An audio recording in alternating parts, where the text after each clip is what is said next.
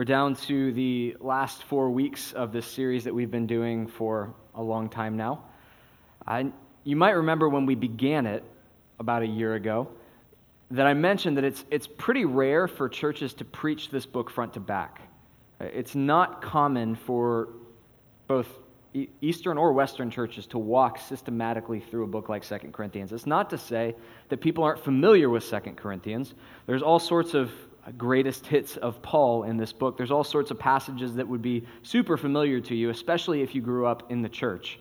There's passages like what we find in the center of the book, do not be unequally yoked, which is like the go-to youth group, don't date your non-Christian boyfriend verse. There's passages like we have this treasure in jars of clay, which became the name of this popular Christian band sometime a while back, and I can't even name a single song by them. But yeah, Matt Ryan is ashamed of me right now. But you hear that and you go, I've heard of that before. Or you have this passage that is a little bit later in the book that talks about how on the cross God made him who knew no sin to be sin for us so that in him we might become the righteousness of God. This incredible statement about what is happening at the cross, what God is doing in Jesus. It's something that if you've grown up around the church, it's going to be familiar to you, even if you don't necessarily know where to place it in the wider scope of Scripture or the book of 2 Corinthians. And our text for the evening is pretty similar in that regard. It's actually this passage that you've probably heard split right down the middle. You've probably heard it fragmented. The first half is something that people mention as one of the weird things in the Bible that we don't know what to make of. And then the second half is one of these things that's often quoted to people in the midst of dark seasons, in the midst of suffering, as this way of sort of encouraging them to carry on in the face of hardship. And yet, they're normally fragmented. You don't normally hear that these two passages are actually part of the same book. They're part of the same thought on the part of the Apostle Paul. And yet, what I want to argue is that when we actually let what Scripture has joined together speak together, it gives us this vision of the Christian life, what it means to follow Jesus that is profoundly practical, that has its boots on the ground of reality, that causes us to value all the more the fullness of the scope and riches of what God has done in Christ. You might remember last week that Paul hits his breaking point in terms of his frustration with these false teachers. I called it the world star hip-hop moment because you see all these videos on YouTube of these kids being bullied and someone keeps messing with them in class, and then finally the overweight kid snaps and he picks up the football player and smashes him over a desk. And it's kind of like what happens here with Paul, where he's finally so fed up with what's going on that he snaps, and he steps into this portion of 2 Corinthians where he's boasting. He starts by listing his credentials as a Jewish man, that he's an offspring of Abraham. He lists his religious affiliation and how particularly righteous he's been keeping the Jewish law. And then he turns the boasting on his head, and then he just starts listing all the bad things that have happened to him. Here's how many times I've been beaten. Here's how many times I've been shipwrecked. Here's how many times people have thrown rocks at me and tried to kill me. And he starts boasting the sort of things that nobody would be proud of or include in like a status update. And then he moves to our text for the evening and takes an interesting turn. So let me read it for us. This is 2 Corinthians 12, 1 through 10. Hear the word of the Lord. It says this: I must go on boasting, though there is nothing to be gained by it. I'll go on to the visions and revelations of the Lord. I know a man in Christ who 14 years ago was caught up to the third heaven. Whether in the body or out of the body, I don't know, but God knows. And I know that this man was caught up into paradise. Whether in the body or out of the body, I don't know, but God knows. And he heard things that cannot be told, which man may not utter. On behalf of this man I will boast, but on my own behalf I will not boast, except of my weaknesses. Though, if I should wish to boast, I would not be a fool, for I would be speaking the truth, but I refrain from it so that no one may think more of me than what he sees in me or hears from me. So, to keep me from being too elated by the surpassing greatness of the revelations, a thorn was given in the flesh, a messenger of Satan to harass me, to keep me from being too elated. 3 times I pleaded with the Lord about this, that it should leave me. But he said to me, my grace is sufficient for you, for my power is made perfect in weakness. Therefore I will boast all the more gladly of my weakness, so that the power of Christ may rest upon me. For the sake of Christ, then, I am content with weaknesses, insults, hardships, persecutions, and calamities. For when I am weak, then I am strong. Paul starts this section of 2 Corinthians by describing this anonymous man who is given the experience by God of seeing incredible things. Things that he says are so incredible that no man can utter them. But he keeps talking about this anonymous man in a way that might be confusing. Who is it that Paul is talking about? Well, we should just say this up front. Just about everybody that I've looked into, Christian or not, agrees Paul is talking about himself. And Paul is describing an experience that he has had. It's kind of the equivalent of if you've ever gone to your friend for advice and you say, hey, so I know this guy who is, and then you insert your personal experience there. You don't want people to quite know it's you because maybe they'll look down on you or maybe they'll give you advice that's not actually good advice because they're your friend and they don't want to tell you something that's going to be hard for you to hear. Paul kind of does this here because there is this anxiousness, there's this concern on his part about sharing this experience that he's had 14 years ago, but it's pretty clear that it's his experience because when he gets to the thorn, he says, I was given the thorn because of these revelations. And so the thorn is directly connected to what has been seen in this experience. And it's kind of a strange portion of Scripture. He talks about the third heaven, and he talks about, I don't know if it was in the body or out of the body, I'm not sure what happened, but I know that it happened. And this is probably helpful to understand as we're kind of walking through it. In the Hebrew Scriptures, the word for heaven has an incredible amount of elasticity. So there's a portion in a narrative about one of David's sons, and he's David or Solomon's son. He's riding on his horse, and his hair gets caught in the tree, and it pulls him off his horse, so he's hanging by his hair in this tree. It's super unpleasant. Probably make for a rated R movie, but Christians don't make rated R movies for some reason. And so he's hanging there, and the text actually says he's suspended between heaven and earth.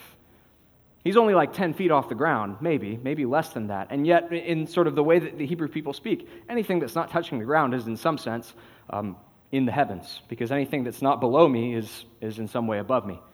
But then they'll use the term heaven to describe this, what we would say is space, the stars, the place where the planets, the sun, and the moon are. And then they'll use the term heaven again to describe the specific dwelling place of God.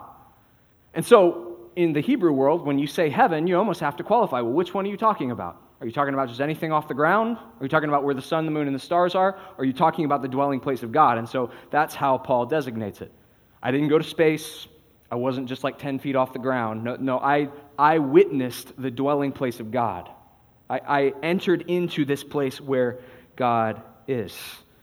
He says, I don't know if I just saw a vision. I don't know if it happened physically. I don't know, but this is what happened. And yet, just based on the fact that he doesn't want to talk about himself, he wants to just say, yeah, I know a guy who did some things that were kind of cool, and they were really cool, and I'll definitely tell you about that, but I don't really want to talk about that. There's this hesitancy that causes me to ask why. And that's kind of what I always do when I get ready to preach, is just go, why'd you say that? And I think there's a couple reasons why he is sort of at pains to not linger on this issue, and it actually becomes really instructive for us. Because think back to the beginning of the series. At the very beginning of this, a long time ago, I laid out, here's all of the criticisms of Paul that he's answering almost nonstop in this letter. One of them that we haven't come back to recently, but is very much behind this statement, is that people are saying, Paul, you don't do enough miracles. Paul, you don't have enough miraculous experiences. Paul, you don't see enough visions. Paul, you don't have enough supernatural aspects to what you're doing for this to really be the work of God. But all of our fake teachers, they see visions all the time. And they're doing miracles 24/7. So we're going to go with them because God's probably in the business of doing more crazy stuff than what he seems to be doing with you. And so Paul sort of mentions this, and he's timid about it. He's like, hey, just so you know, about 14 years ago, I saw some incredible things that no man can speak of, and yet he doesn't want to linger on it. Because for the Corinthians, they already think that the mark of a legitimate Christian life is crazy, supernatural, over-the-top, visions, healings, the whole 9 yards. And so if Paul's going to defend himself based on that, the only thing that that's going to do is cause them to treat other Christians who haven't experienced that as second-class citizens. And so he wants to be careful about how much time he spends on that. And that's actually super instructive for us in our day and age. Because I realize we're all coming from very different backgrounds, coming from different church experiences. We've all gone to different colleges or are in different colleges or said, bump college, it's theft, or whatever we've said. But there is a really strong current that can catch us up to where we think that the Christian life is consistently and perpetually marked by a camp high that just gets better and better the more you walk with the Lord. There's a sense in which we can become so caught up in the miraculous workings of God, the things that are obviously supernatural, that are obviously over the top, that we can think that God is not at work when these things are not happening. We can expect that somehow every service involves speaking in tongues, and every service there's a miraculous healing, and every service there's a Wiccan Satanist serial killer who professes Christ, and every service this and this and this, and these extravagant things happen. And when they happen, we say things like, man, God showed up. But did he show up at the Lord's table when nothing crazy happened? Does he show up when his people come together around his word and just the average Christian housewife or single mom is just convicted of her sin and repents? The answer is absolutely. Don't miss this. I am not the sort of person who thinks that those things don't happen. I am open and have seen in my own life God move in ways that I would say constitute the miraculous. I believe that he heals today. I'm not convinced that tongues have ceased. I do believe that God can speak to people in direct ways. And yet, the primary experience of the Christian life is not these things that are over the top. It is God's faithfulness in the midst of ordinary, boring, unimpressive life and the difficulty that comes with living in a fallen world. That is the primary mark of the Christian life. And so when we come together every week, you've got people from different ethnic backgrounds, you've got people from different socioeconomic statuses, you've got people who voted for people that other people hate in this last presidential election, just don't make that public so we don't have a fist fight in the back. You've got people who have all sorts of diversity of opinions and backgrounds and experiences. You've got people who are single, you have people who are divorced, you have people who would say it's complicated on their Facebook status. We are gathered together around the Word of God, convicted by our sin and trusting in the work of Jesus Christ. God showed up just by virtue of the fact that we all are here. A single miracle doesn't need to happen. We don't need to have visions. We might, it's possible, but Paul doesn't want to major on this because he wants them to recognize that the Christian life is not primarily built on the exceptional. It's built on God's faithfulness in the midst of ordinary pain and ordinary life, which is what Paul turns his attention to after this. And so he says, in relation to this vision, about which he knows a guy, he says, so to keep me from being too elated by the surpassing greatness of the revelations, a thorn was given to me in the flesh, a messenger of Satan to harass me, to keep me from being too elated. 3 times I pleaded with the Lord about this, that it should leave me. He said to me, my grace is sufficient for you, for my power is made perfect in weakness. Therefore I will boast all the more gladly of my weakness, so that the power of Christ may rest upon me. Now, we should be honest. This is the passage that you've probably heard a whole bunch, especially when something bad's going on. Well, yeah, I know. That sounds terrible. Good thing, his grace is sufficient for you. Good thing his power is made perfect in your weakness. No big deal that you just, had a car wreck and lost your leg or whatever it may be. This is sort of the cliche passage for people in the midst of suffering. Paul talks about his suffering being this thorn, and we should be honest about the fact that we don't know what the thorn is. Now, some people have speculated. There's certain people who say, well, maybe this is Paul's deteriorating eyesight, and they would base that on the fact that Galatians says, see what large letters I write to you with. Like he's writing with large letters because his eyesight's going bad, and that's a thorn in his flesh because he's got to keep writing letters. I don't totally buy that, but that's one argument. Other people would say that it's some sort of chronic pain, maybe as the result of him being tortured for the gospel. Other people would say that maybe it's some spiritual struggle with lust or anxiety or doubt. Other people have said that it might actually just be a person. It might be a Judaizer that he describes in his other letters who's been following him from city to city and trying to undo the work he's doing in each of these churches.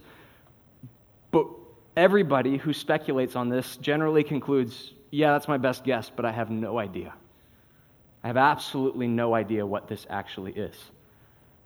And I actually think that the fact that this is ambiguous is an act of grace for us. The fact that Paul doesn't come out and name the thorn is actually a gift to us in the midst of our difficulty. Because the minute that you name something that was once vague, its ability to speak to wide bodies of people vanishes. So, my favorite band of all time would be Jimmy Eat World. And they're my favorite band of all time because they are, in fact, the best band of all time, as all God-fearing Christians would know. And if I have to rank the things that I like about Jimmy Eat World, it's going to go first with their lyrics, second with their music, and then what else is there to a band besides that? It's not that the music is bad. I think the music's incredible. I try and emulate it in the songs that I write. But lyrically, the way that the singer of that band constructs his prose and the things that he says, he can put out a record at any given point in my life, and somehow I'm going to find a way to relate it to whatever I'm going through. Like it is specific enough to human experience that I can relate to it, but it's vague enough that it's not so anchored in his personal experience that I write it off. There's one instance that I know of where he's actually explained a song and it ruined it for me. So it's the first song on this record, Clarity. He has this line in it. He says, "It happens too fast to make sense of it or make it last, but you lead my skeptic's eye." And when I first heard this, which would have been in high school because I checked the CD out from the library and ripped it to my iTunes, and then felt really guilty about it and ultimately bought it. When I first heard it, I thought, this sounds like it's about some sort of a relationship that doesn't last very long. It happens too fast to make sense of it. And maybe one or both parties are just not even sure if it's a good idea. I can kind of relate to that, even though I'm in high school and nobody will actually date me even if I ask them to. Like, I get that. I can feel your angst. And then my friend John told me what it's actually about. It's about him being invited by a friend to an art exhibit and being pretty skeptical of whether or not art is even worth his time, and standing out front of the art exhibit and looking at the staircase leading into this exhibit, and this girl walks out, and she walks out with a broom, and she sweeps the dirty steps, the ones that he waited on. If you know the song, this is exactly what he describes. And then she sets up a table, and she puts glasses on it, and she stands there for a second and makes eye contact with him, packs all the glasses up, packs the table up, walks inside, and starts talking to people about her art piece. And so it was actually this piece of performance art, but it happened too fast for him to make sense of it, or for anybody else to catch it, and he's this art skeptic it killed the song for me. It ruined it. Not that it's not like one of the greatest songs ever written, because it is, along with them being one of the greatest bands ever, but immediately, the specificity of it detached me from it. And yet, I would imagine that if Paul had specifically said, the thorn in my side is my bad eyesight, everybody with 20/20 vision would go, oh, that's a bummer, I guess. Or if he had said specifically, the thorn in my flesh is anxiety, everybody who's never dealt with that in any significant way would go, sounds tough. But Paul doesn't name it. No, Paul only tells us that there is this nameless pain that troubled him, and that is something that everyone can relate to in all places and in all times. But he's pretty specific here, that this is something that has been given to him. And yet he also calls it a messenger of Satan.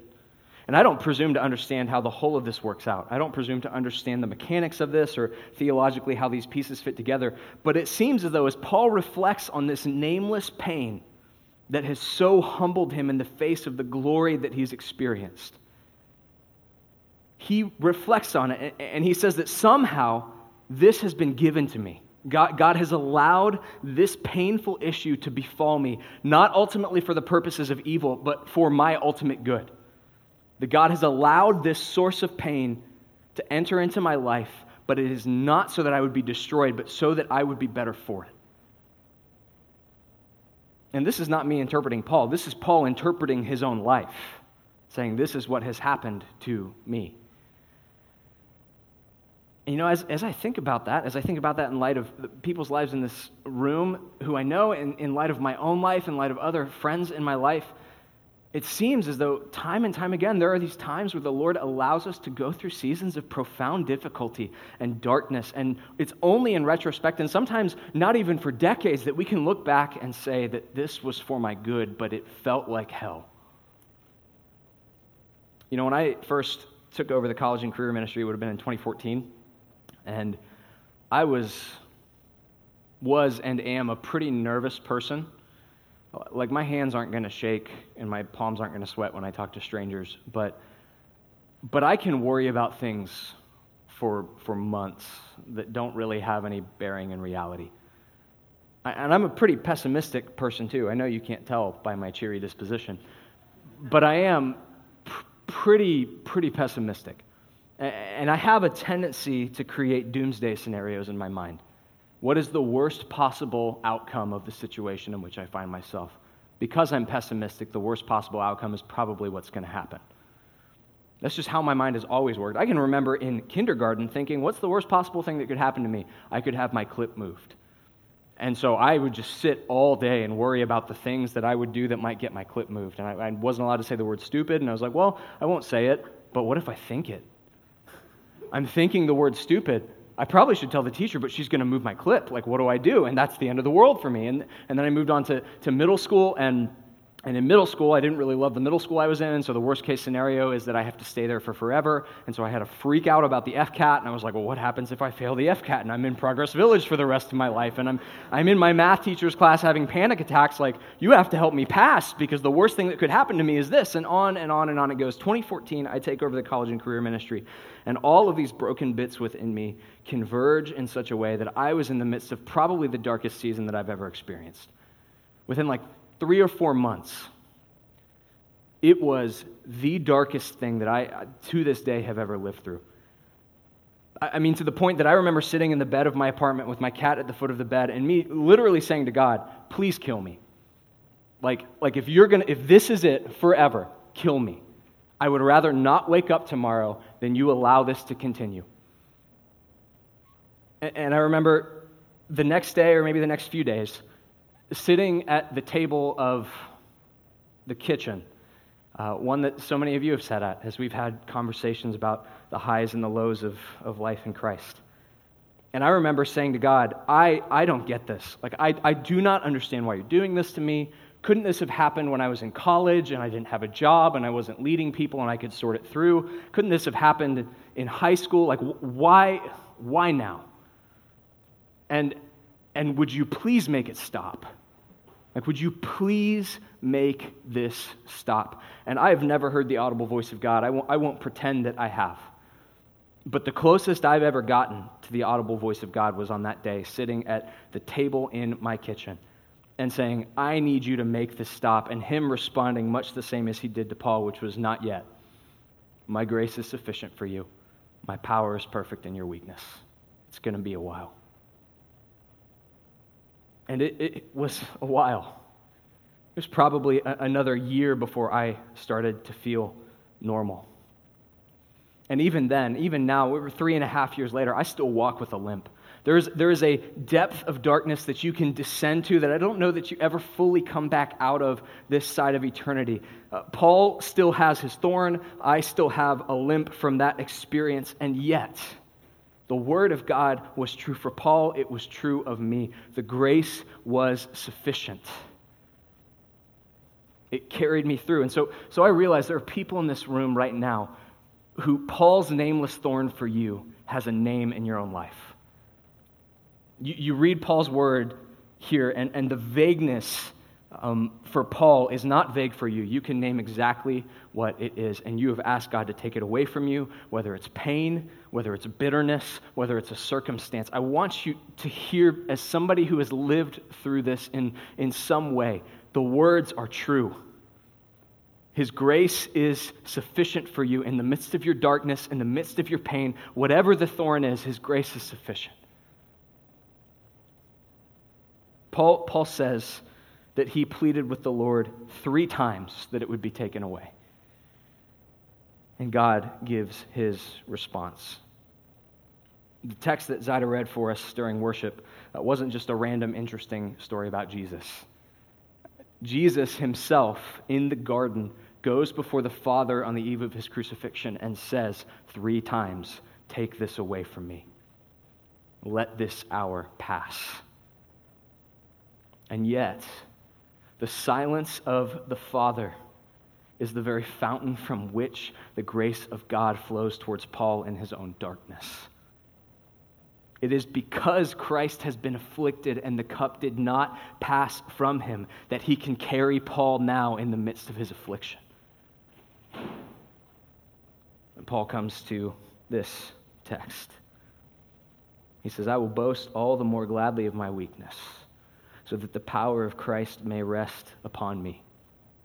And this is easy to miss in the English. That's why Paul didn't write in English. The language that he uses here is the same language that's mirrored throughout the Old Testament to describe the power of God inhabiting the tabernacle in the presence of the people of Israel as they wander through the wilderness. The power of God rests on me, just like it inhabited the tabernacle. It's the same sort of language that John uses to describe in his opening prologue that the Word became flesh and dwelt among us. It is this abiding presence of God among his people. And Paul says that it's in the midst of his weakness that the power of God rests most strongly on him. So don't miss what he's saying by pulling on all these biblical images. He's saying here that God takes up residence not among the strong, but among the weak. Not among the powerful, but among the lowly. Not among the well-off, but among the afflicted. And so, you who are here and now in the midst of whatever your thorns, your experiences might be beset by whatever darkness now covers you, I need you to know that God has not abandoned you to that. He's not even abandoned you in the midst of it, but he rests on you in a real and significant way. And he still holds out this promise that he made to Paul that his grace is sufficient to carry you through. And his power is perfected in your weakness.